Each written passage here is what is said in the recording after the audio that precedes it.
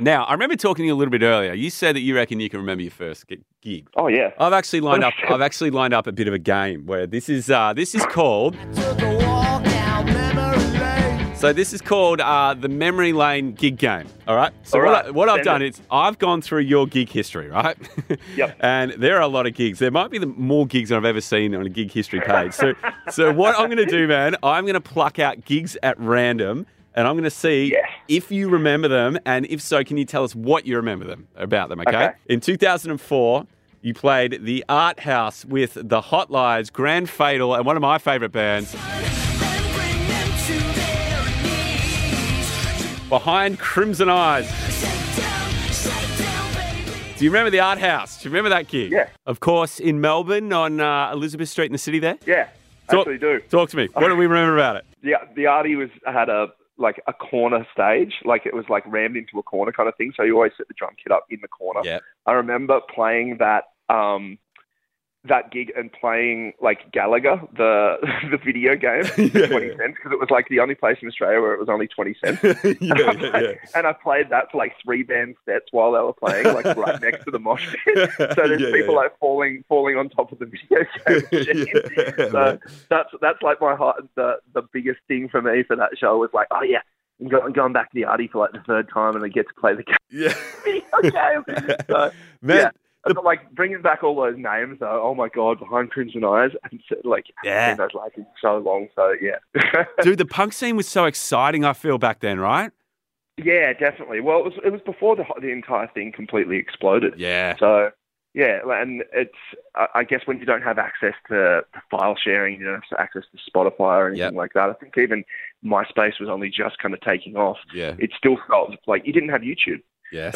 There's no YouTube, so you've got to actually go and watch it live. So, yeah, it was really exciting. All right, let's go 2007. We got to Knoxville, Tennessee. You played with Every Time I Die, Dillinger, Escape Plan, and Kill Switch Engage. You remember that tour?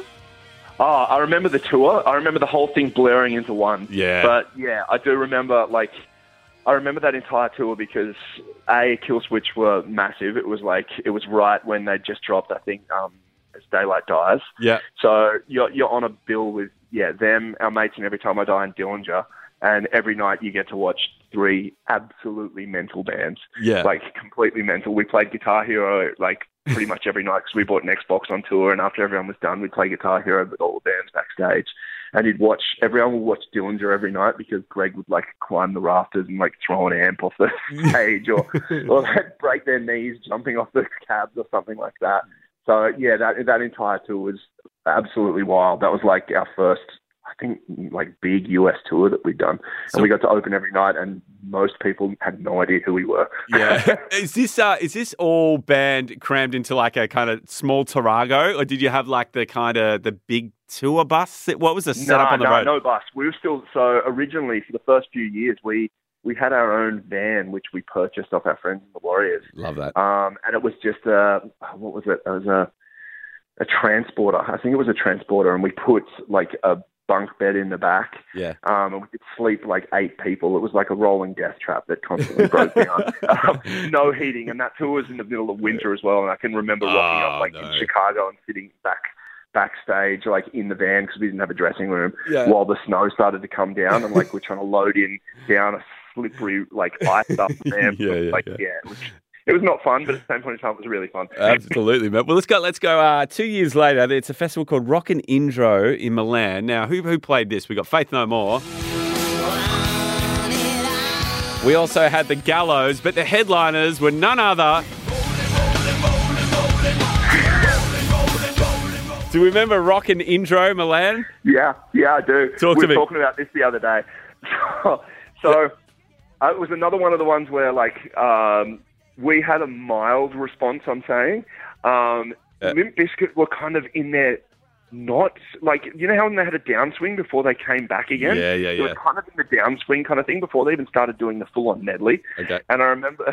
So the sketchiest story ever, I remember a bunch of our drunk friends from Australia coming. Yeah. And there being no toilets backstage for anyway, so someone pooed in a bag, and when Limp Bizkit were playing, they lobbed it into the middle of the mosh pit. No, fucking way. You're not getting backstage ever again.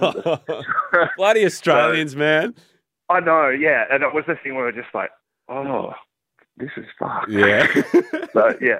All right. Yeah, I do remember that. Let's go 1 year later. The Vans Warped Tour in the States with All American Rejects, Bring Me the Horizon, and Sum 41. They look like hectic tours, those Van Warped tours. Yeah, they are. Yeah. And I'm pretty sure that was the year that Paramore broke as well. Right, yeah, could have been.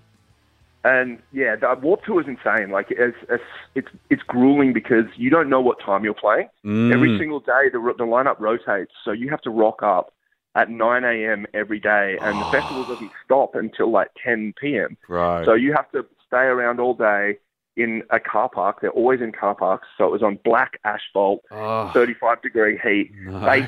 Bake all day, sell your own merch, and then like at 10 o'clock, you pack everything down and you have to be at the venue at 9 a.m. the next day. So there's no time to sleep. You just hop in the car and drive to the next venue. And but the shows are wild. Yeah. So, what was the state of the tour van? Had you upgraded the tour van at this point?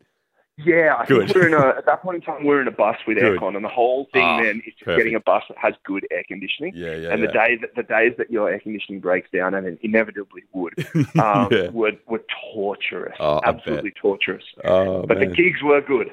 Awesome, man. Let's go 5 years later. Okay, this is the Download Festival at Castle Donington with Andrew WK, A Day to Remember, Rise Against, and the headliners were...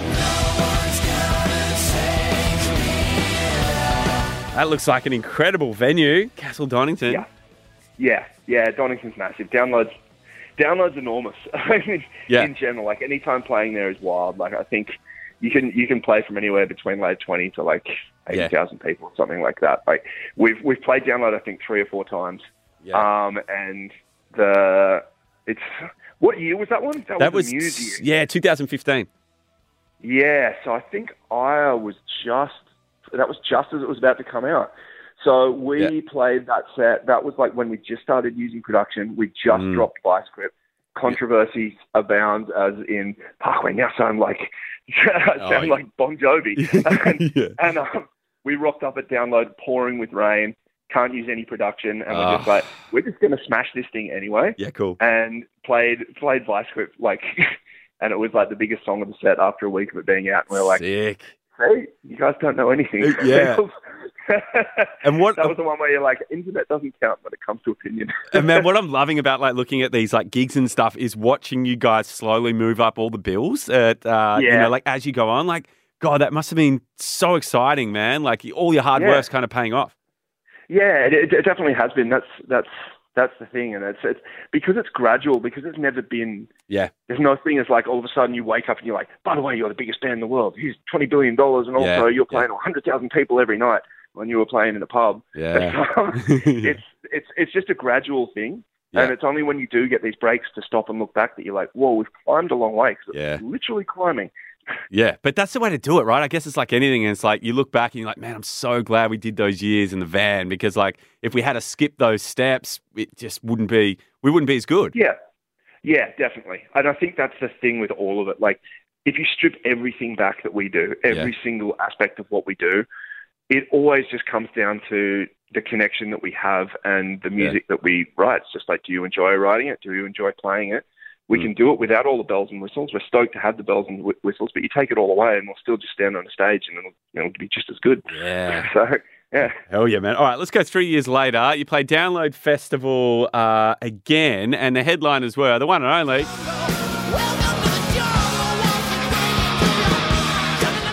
Mighty Guns N' Roses. Do you remember that? Yeah, dude. Yeah, man. That was the biggest crowd I have ever seen for Guns N' Roses. So we headlined the second stage at Download, which is like a big ask in itself. Yeah.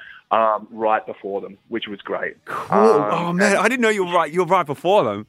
Yeah, right before them. And like the whole thing with that lineup as well, we're like, we'll headline the second stage, but just we can't clash with Guns N' Roses. No. And they're like, no, it's sweet. There's going to be a 20-minute gap between you. We're like, right, sweet. Oh. So... yeah, that was that tour was the launch for Reverence, and the set was insane. Cool. Absolutely mental. And then walking off stage and going, all right, let's drive backstage and get set and watch Guns N' Roses. And as we're driving back, looking up the hill, because like Donington is this massive hillside. Yeah. And looking up, and there was 120,000 people on the hill, and you're like, Oh my God! Whoa, man. that's the biggest swarm of humans I can see. Yeah. It was literally an entire hill until it went over the crest of the hill, and you just stopped seeing people. So it's very hard to even describe what that looks like because we have nothing that you can compare it to in this country. And I'm just trying to think, man, that must be so crazy when you get to a point like in 2018 where you're kind of figuring out you're on a festival and what time. You know you're doing well when you're going, oh, look, we don't want to clash with Guns N' Roses. I know, you know what I mean? Yes, yeah. That's nuts. And it is. That tour, there was a whole bunch of those kind of moments where it was like, don't want to clash with Guns N' Roses, or you're going on right after Iron Maiden. You're like, what? Holy All right, okay. So, yeah. Oh, man. And let's go to the same year, 2018. You came home and you played the River Stage. What was it like doing, I guess that's a hometown gig for you guys, Brisbane? Kinda. Yeah. That was insanely stressful. Yeah. So we sold the River Stage out. Yep. And that was one of 3 times when my voice was completely shot. It's always when your family are coming in it. Yeah, that's it. And like I was sitting there like having a complete anxiety attack. Didn't speak for 2 days before it. Oh. And I was just sitting there in the dressing room counting down the minutes. And I had a meeting with everyone like an hour before we go on. And like I can't sing. I can't even move. Man. I can't make a noise. And they're like, it's all good. Just do it. We got it. It's fine. And I went out and the show was insane. Yeah. But I had to adjust my voice to sing in because my regular singing voice, my tone was blown. I had to change the tone slightly to re-engage, which was a massive. I had to think about every single sound that came out of my mouth that night. Oh my and God. It was a huge challenge. But I was stoked that we got through it. So it was an amazing gig, but that was one of the most stressful gigs of my entire life. Dude, because it's like, I'd imagine, especially with you and your voice, it's not like you're doing a covers set down at the pub with an acoustic guitar. You know, it's you, it's such an intense way of singing. It must, I can't imagine how stressful that would have been. That's cool. Hey, one more little game I'm going to play with you, dude. It's okay. So this is called On Triple M's Homegrown with Matteo, it's time for It's Right Party or Dinner. So it's called Right Party or Dinner. Okay, so you get to write a song with one of these acts.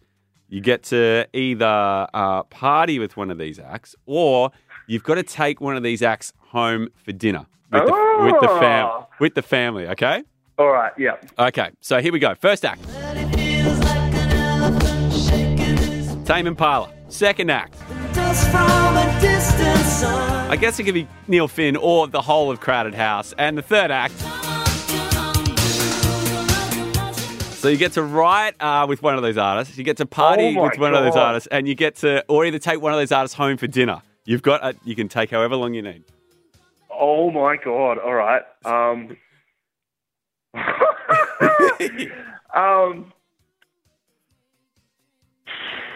I'll say. Yep. The exact order that it's literally laid out. Okay, cool. So we're writing a song with Kev. Yep. No. Okay. No, partying. We're partying with Kev. Yep. And who are we? Who are we writing a song with? We're writing a song with Kylie. Writing a song with Kylie. I like that. Yep. And we're partying with Crowded House. Yep. We're getting on the red wines at Crowded House. No. We're taking Crowded House home. Oh, we're taking Crowded House home. Or we could just party with everyone. Yeah. Oh, okay. Cool, man. Hey, thanks so much for taking time out. I know we've gone a little bit over, man, but it's a pleasure to meet you, to chat about your band. It's awesome, man. Next time you're in Melbourne, please come in and do a co-host, pick some songs. I'd absolutely love that. Oh, yeah, for sure. But it's been a pleasure, man. So thanks so much, Winston. Likewise. Cheers, Matty.